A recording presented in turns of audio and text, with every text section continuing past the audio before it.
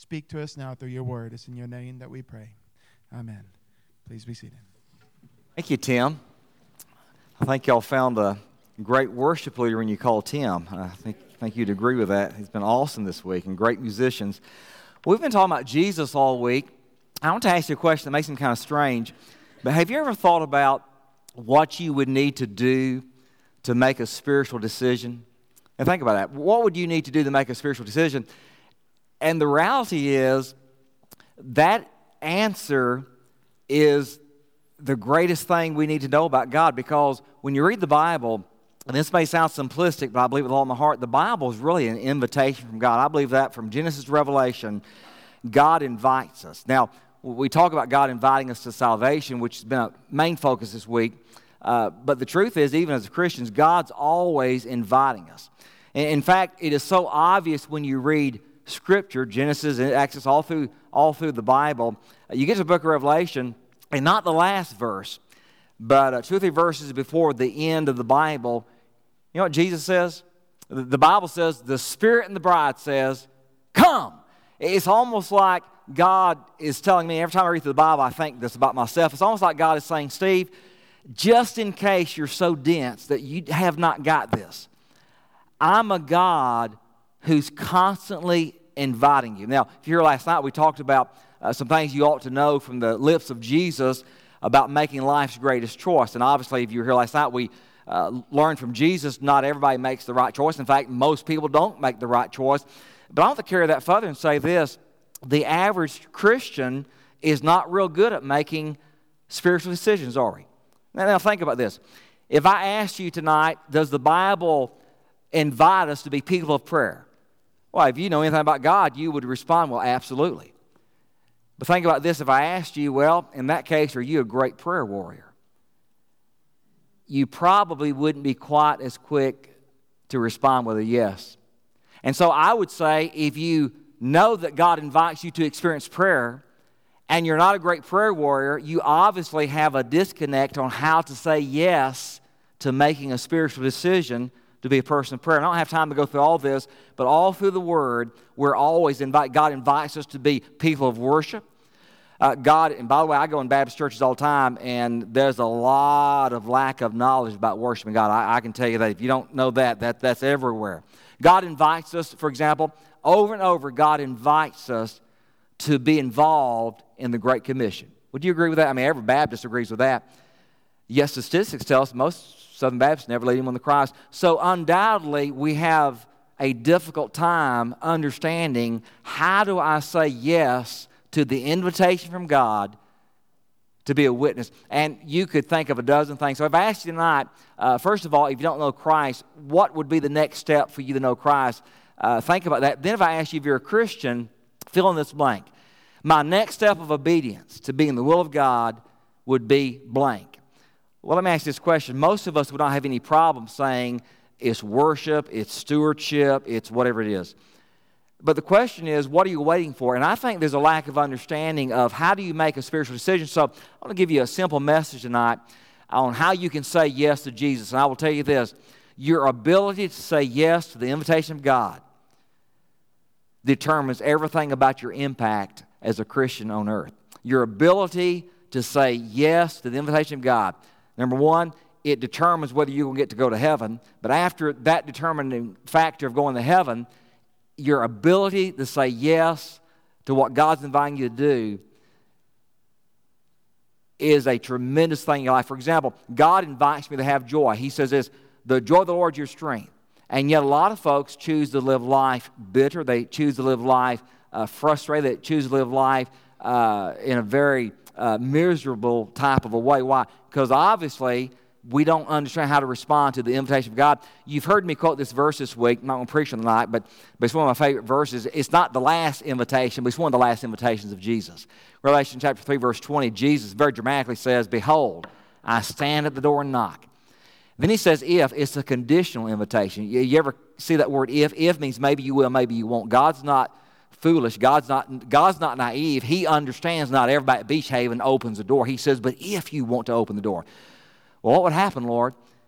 And the God of the universe that we just sung about says, well, if you would respond to the invitation, I would come in and I would dine with you, and you could dine with me. I would fellowship with you. I would have an intimate walk with you. So I want to answer that question. What would it mean to say yes to Jesus from a rather unusual story? And we'll talk about this as we get into it. Rather unusual encounter that Jesus had. Turn in your Bible to Luke chapter 17, and I'm going to read what to me is about the most unusual miracle that Jesus ever did. It's just unusual how he did this. Luke chapter 17, beginning in verse 11. Now it happened as Jesus went to Jerusalem that he passed through the midst of Samaria and Galilee. As Jesus entered a certain village, there met him 10 men. They were lepers. They stood far off. They lifted up their voices and said, Jesus, Master, have mercy on us. So when Jesus saw them, he said to them, Go show yourself to the priest. And so it was that as they went, they were cleansed. And one of them, when he saw that he was healed, he returned. With a loud voice, he glorified God. He fell down on his face at the feet of Jesus, giving Jesus thanks. He was a Samaritan. Jesus answered and said, Were there not 10 who were cleansed? Where are the 9? Were there not any found who returned to give glory to God except this foreigner? And Jesus said to him, Arise, go your way. Your faith has made you well. One of our outstanding former leaders in Somebody's Convention, Herschel Hobbs, he says that phrase, your faith has made you well, has a double meaning. He says it means not only have you been healed in body, but you have been healed of sin. You've been cleansed from sin. And Herschel Hobbs says what it means is out of the 10, this one, not the other 9, but this one not only got healed physically, but he got the ultimate healing. He got saved. And so he made a spiritual decision. And this is an unusual passage because in this passage I see 3 or 4 ingredients that I think are always involved in a spiritual decision. But this passage just kind of lays it out. It's an unusual miracle for a couple of reasons. First of all, usually when Jesus healed, he usually healed one person. Occasionally you'll see a couple of people getting healed. He heals 10 people here. It's very unusual. And second thing that makes it unusual is he doesn't heal them instantly on the spot. He says, go your way. Now, that does happen, but it's very unusual. He tells the blind man in John 9, go to the pool of Siloam. And so when the guy obeyed, he got healed also. But it's very unusual that 10 got healed. How do you make a spiritual decision? What separates this guy from the other 9? Well, first of all, if you're going to make a spiritual decision, making a spiritual decision is always an individual response.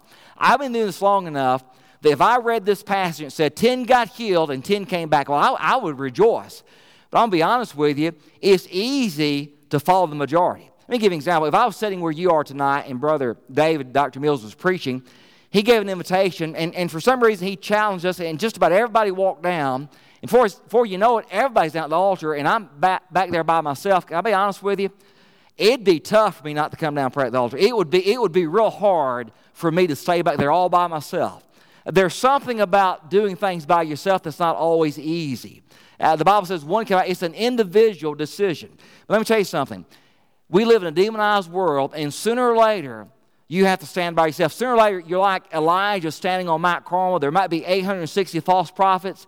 And even when the odds are against you, God has an expectation that you obey. Let me give you an example. I don't mind when I hear people preach, I don't mind saying amens, but I won't confess something tonight. Every once in a while I go into a church and, well, I just tell you what I think. I don't ever tell them this. They just kind of dead churches. We have a lot of dead churches around.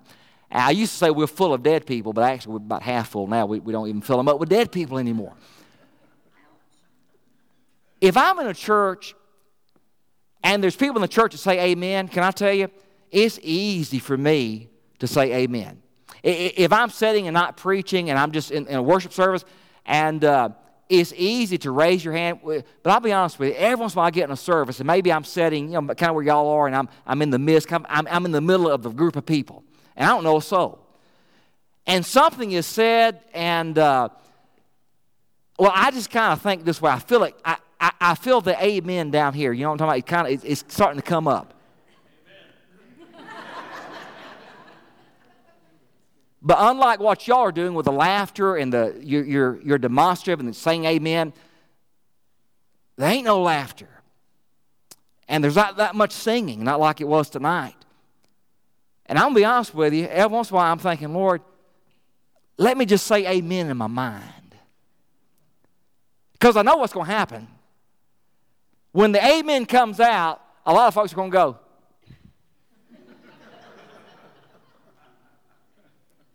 Do you agree with that? It's hard. You ever notice in revival meetings, you very seldom in a church this size will see just one person come down. You ever notice that? Because if a few come down, the more of us come down. But it's hard to be the one. He made an individual decision. He made an individual response. I don't know if you ever thought this. I'm certainly not a musician at all. But I've watched invitation hymns. And you know what I've discovered? And by the way, we can feel led to sing any song to conclude this service. There's nothing wrong with that. But there are some songs that the author wrote for one purpose, to invite you.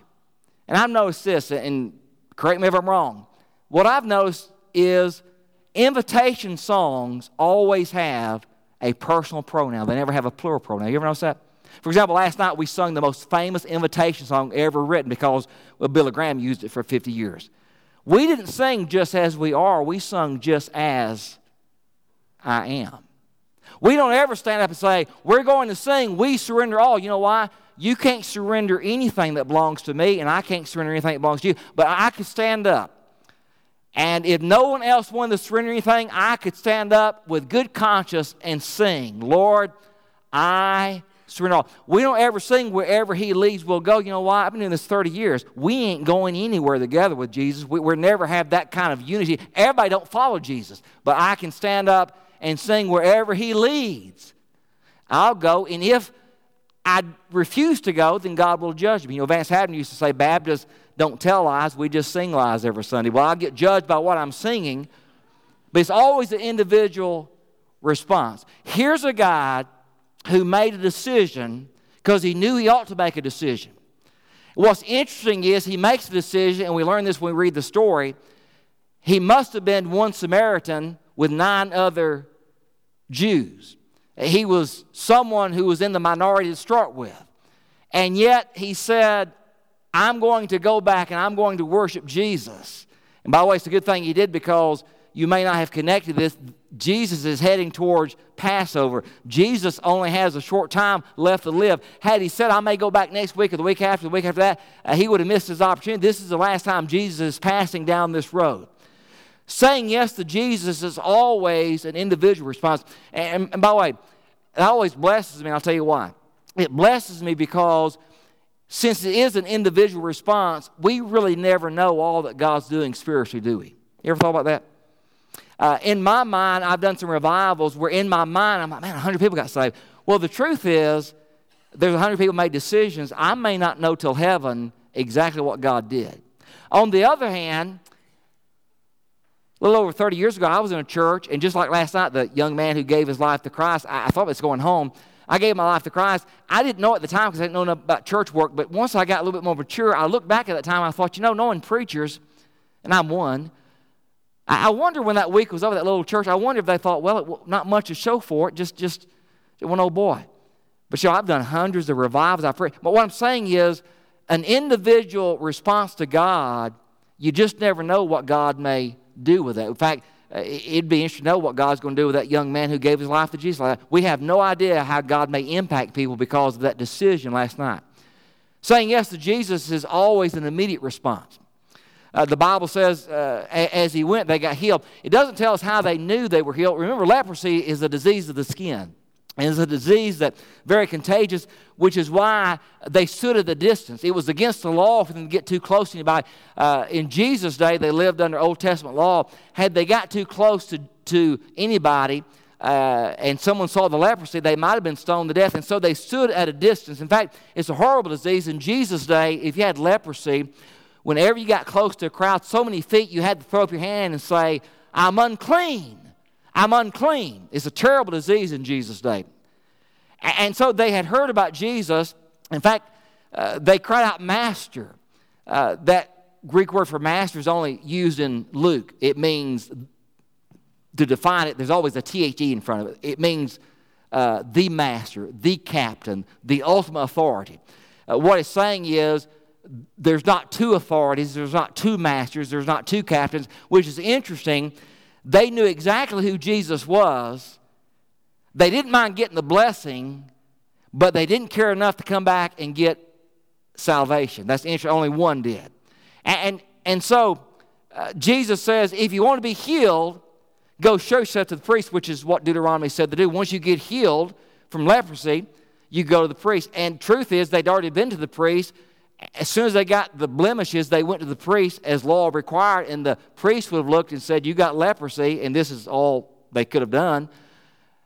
The priest would have said, don't ever come back unless you get healed. In other words, we can't help you. We can't do anything, which is really what religion is. We can't do anything for you. We can't cure you. The best of luck. And so Jesus says, if you want to be healed, go show yourself to the priest, which took some faith. So as they were traveling to the temple, they got healed. It doesn't tell us exactly what happened. God healed them, but what I'm saying is we don't know if maybe one of them looked at another one and said, hey, your face is normal. You don't have leprosy anymore. Maybe they felt a burning sensation and said, hey, we don't have leprosy. But whenever they discovered they didn't have leprosy, I'm assuming that the Samaritan must have said something like this, hey, I got a neat idea. Why don't we turn around and go back and fall at the feet of Jesus? Why don't we give him our gratitude? And the other 9, I guess they took a vote. And the vote said 9-1, we ain't going back. Now, here's why it's interesting he was a Samaritan. Samaritans and Jews had nothing to do with each other. Let me put this in context, not to say anything offensive. We didn't live back in this day in our history 2,000 years ago. Unless you studied it, it may not catch your attention. If I had read this, if I said Jesus was in Georgia, South Georgia in 1930, and 9 white men who belonged to the Ku Klux Klan was traveling with an African-American man, would that catch your attention? It would, wouldn't it? Am I right, David? That was what happened here. You say, if that's how they felt. Listen, Jews thought Samaritans were worse than a dog. Jews didn't believe that Samaritans had any part of going to heaven. And that's why Jesus said, you the only one? You mean to tell me a foreigner's come back and the other 9 who are Jewish didn't even turn around to say a thank you to me for what I've done? And so you might ask, well, why were they together? My mother, when she was living, used to say this all the time, misery loves company. They wouldn't have been together except for one reason. They all had leprosy. But here's the point I'm making. All of a sudden they get healed. Sometimes when you get healed, sometimes when a blessing comes your way, you can get a little arrogant. You forget what it was before the blessing comes. And all of a sudden the Samaritan says, and I'm putting our language, what he says is, hey, I got an idea. Why don't we skip church? Why don't we not go to the temple? Let's go back to Jesus. And, I bet some of those 9 said this. I bet someone said, I knew it. We should never let that pagan travel. Why, he's not even spiritual enough to go back to the priest and show himself. What would you do? And I'm going to be honest with you. There'd be at least a temptation in my mind to try to be logical. In my mind, I might think, well, Lord, I'm going to go back and thank you. But, since I have to go to the temple anyway, there's no reason to cause a stir here. Let me go to the temple real quick and do what I need to do. And they don't have to know this, do they, Lord? I'll just turn around. But see, that'd be the wrong thing to do. He understood that a spiritual decision is an immediate decision. Now, let me tell you what I believe.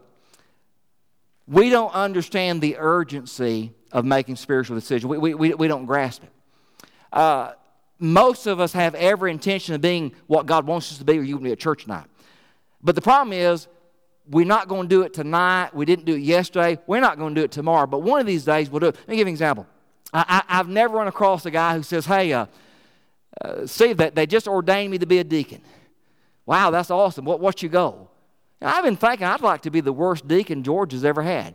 Well, you might be the worst deacon, but I bet that's not your goal.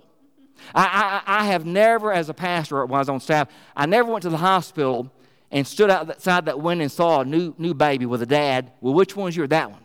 I've never had a dad tell me, yeah, I've been thinking about it. I'm going to let that boy grow up. He's never going to see me on my knees praying. He's never going to see me shout amen. He's never going to see me win a person to Jesus. I've never been told that. But can I tell you, I have had a lot of dads who, when the boy turned 20 or 25 years old, come to my office in tears because they did not live the life they should have lived, and the kids rebelled now. You know why?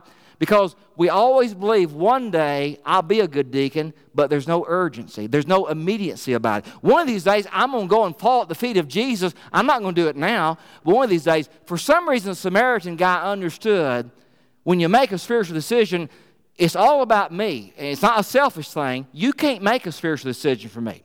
You can't, and I can't make one for you. Somehow he understood, even if the other 9, even if they don't want to go back, I'm going to go back and worship Jesus. And I'm going to go back now, even if they make fun of me. And I'm going to tell you, knowing human motives, knowing human characteristics, I promise you, these 9 Jews, when he said, "Why don't we go? No, we're not going to go. We're going to the temple. We're not going back to Jesus. We got what we want. We're not going back to him." When he said, "Well, fellas, I'm going to go back anyway," I guarantee you they didn't say, "Well, we're not going to go back, but we admire your courage. We admire your boldness." I know they didn't say that. What they said, echoing in his ear as he traveled back, they probably said, "You fool, you pagan, you heathen." But yet he understood it's an individual response. And secondly, it's an immediate response. I'm going to do it. And I'm going to do it now. Herschel Hobbs says, good things he did it now. He had no way of knowing this. I'm not sure if it's just something he just naturally understood. If you're going to obey God, go ahead and obey him now. Now's the day to do it. But one thing Herschel Hobbs pointed out is this: unbeknown to him, Jesus is headed to the cross. Unbeknown to him, there ain't going to be no tomorrow on that road. Jesus is traveling. He's not going to stop. He's headed to a certain direction. Serving God is always an immediate response. Third thing is this: saying yes to Jesus, making a spiritual decision, getting saved. Now, before I say this, I'm just going to plant something here. I was a member of a Southern Baptist church. I grew up at Southern Baptist church. Before I got saved, I joined. I thought I was saved when I was 14. It's all I've ever done. And I will tell you, because this is my history, this is the toughest thing about making a spiritual decision for Baptists. It is. Making a spiritual decision is an intense response. I've preached revivals before where folks come out of the balcony and people get say, "That's kind of emotional." Well, you get emotional at the movie theater, and that's fake. You get emotional for University of Georgia, and they ain't never won nothing but one championship. I've been here since '93. I love the Atlanta Falcons. They're worse than University of Georgia. They ain't never won no championship. And still, I'm excited about the upcoming year, who they may draft. And my point is this: nothing wrong with being like in football. If I can be excited about an Atlanta Falcon team that ain't never won nothing, how much more can I be excited about Jesus, who ain't never lost nothing? And the Bible says this. The Bible says he came back, and there was some intensity. Let me tell you something. If all I knew was this, if all I knew was the man came back and fell at the feet of Jesus, I would tell you, I would preach it the same way. I would tell you, man, I can see in my mind, he came back. Boy, I bet he was excited. I bet he was shouting. But see, if I said that, somebody would leave the night and say, "Well, preacher, don't say he was shouting." Well, it does. You know what's interesting? When God writes the Bible, he doesn't give us everything, does he? So what do you mean? Well, for example, can you name one of these men? What were their names? I don't know. Why? Because God didn't tell you. You said, did they have names? Well, yeah. How old were they? I don't know. Were they all married? Have no idea. What were the ages? Don't know. And by the way, if God told everything of the life story of all 10 men, there'd be a book as big as the Bible just on this story. So it's very interesting when God puts any word in one of these episodes, in one of these events. Why? Because it's very important. And so God inspired an adjective to describe the man's voice. Did you catch it? The man came back and with a loud voice gave praise to God. I'm going to say something, Dr. Mills, that sometimes I wonder if I should say. I don't like saying it, but it's true. We live in a culture, and by the way, it's always been this way since Jesus' day. You can preach false doctrine with excitement and fill up a building. And you can preach the truth and act like you're dead and nobody's interested. Somebody said, "Well, that's a choice. I'd rather tell." It's not either or. It can be a both and. In other words, think about this, and I'm not putting anybody down, but people who, for example, are charismatic. I'm just saying this. Hear me, because I'm preaching to me, not them. A charismatic, if he's a true charismatic, believes you can lose your salvation. But when you go to their service, man, they're just excited. Now, I'm preaching to me, not them. If you can be excited about a God who can't even keep you saved, how much more should I be excited when I say charismatic? It's better than that. Jesus says if you're in his hand, the devil himself can't pluck you out. And most of our Baptist churches are suffering because we've got truth, but we're not excited about it. He came back and with a loud voice. You know why? Because that's human nature. You know why I might shout for the University of Georgia? I love the University of Georgia. I've been in state since 93. I love to see them win. You know why I shout for the Atlanta Falcons? Because I've been in Georgia since 93. I'm a football fan. Now understand. I understand when they lose.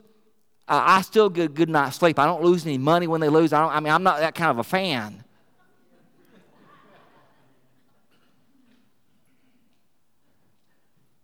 It's human nature. And if I can shout about that the reality is, 100 years from now, nobody cares who won the last Super Bowl. If you asked me, if you said, I've got $100 to name the last 10 Miss America, keep your money. I have no idea who won it last year and don't care.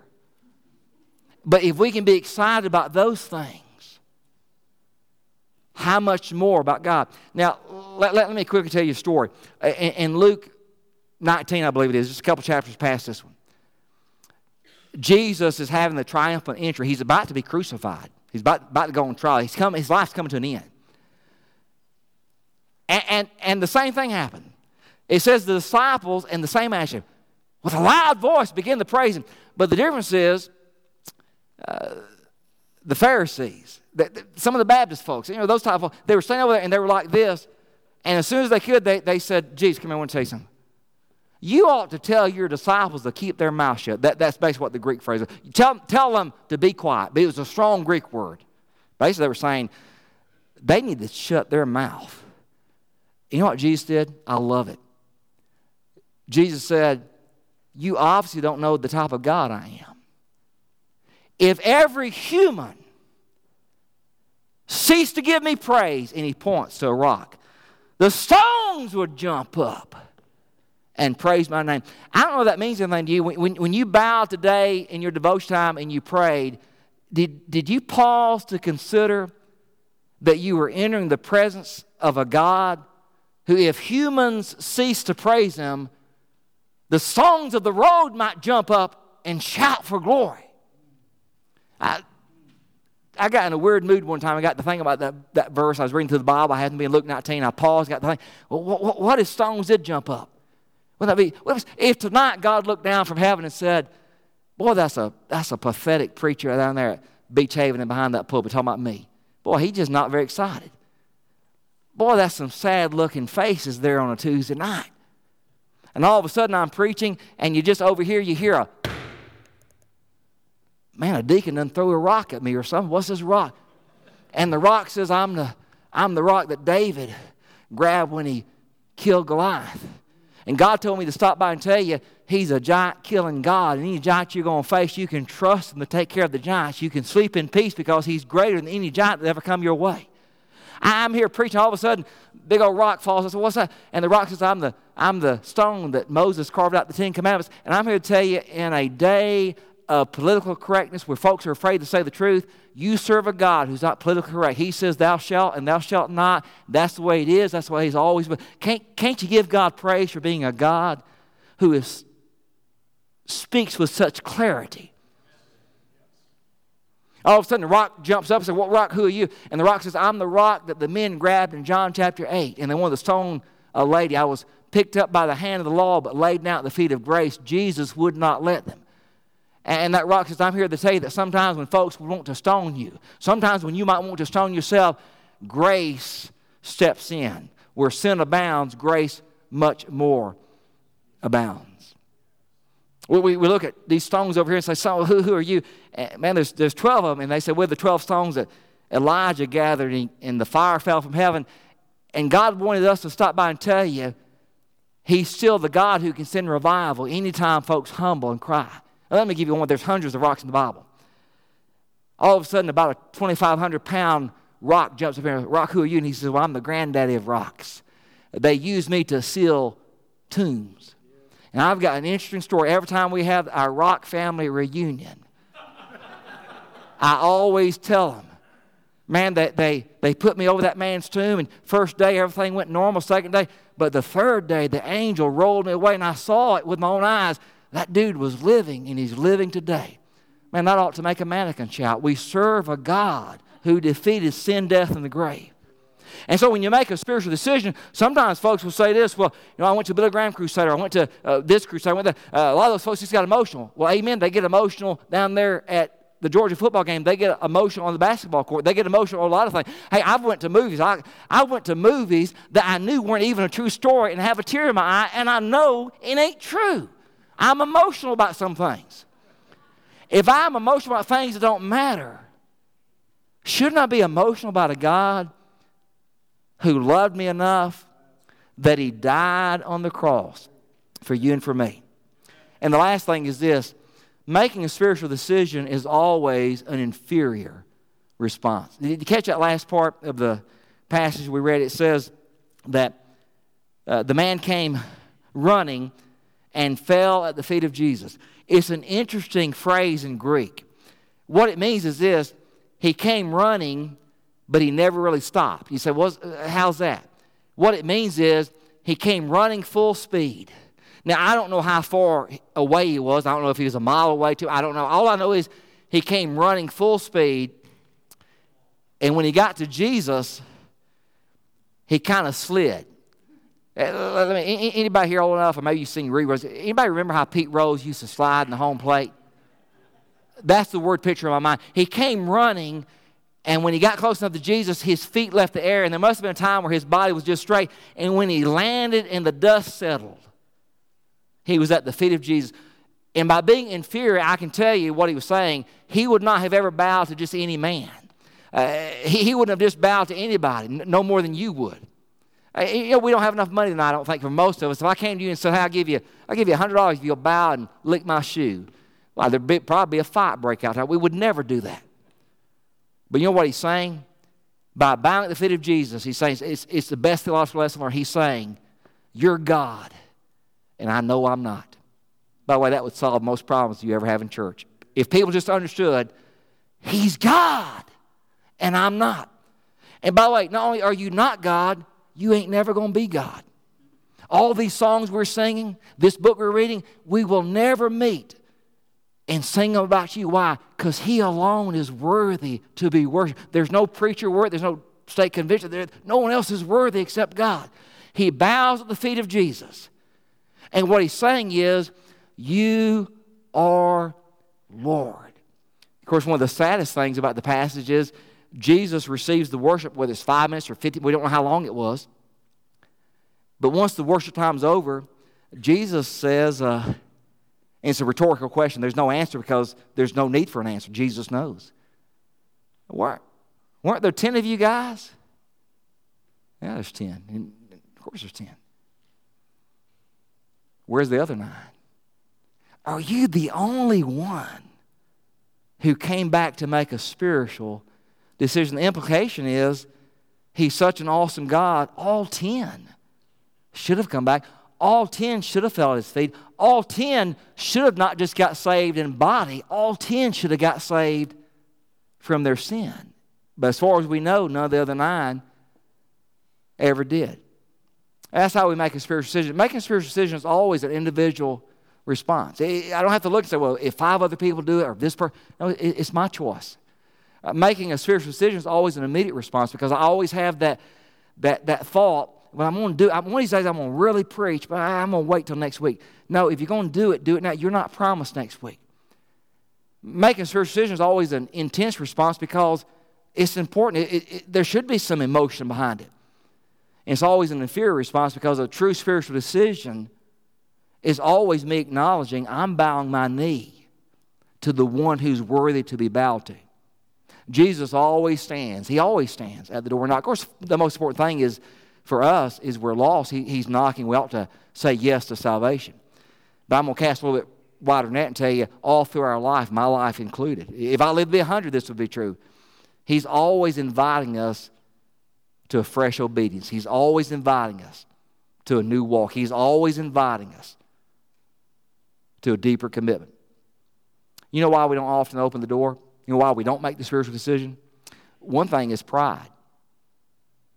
You know, in every congregation there's folks, especially people like me, there's men, but there's all of us, but there's men especially, who if you said, I'll give you $100 if you went down and bowed your knee at the altar, there are men who never take that money because to them it's like, you're never going to see me bow my knee. Pride. There's something about pride. What would people think? Second, presumption.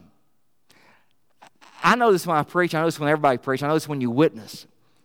There's always folks who will say, well, I know what you're talking about. And then they'll say, I really get it when I talk one-on-one with the person because I can ask questions. Well, man, I know what you say. I've done that.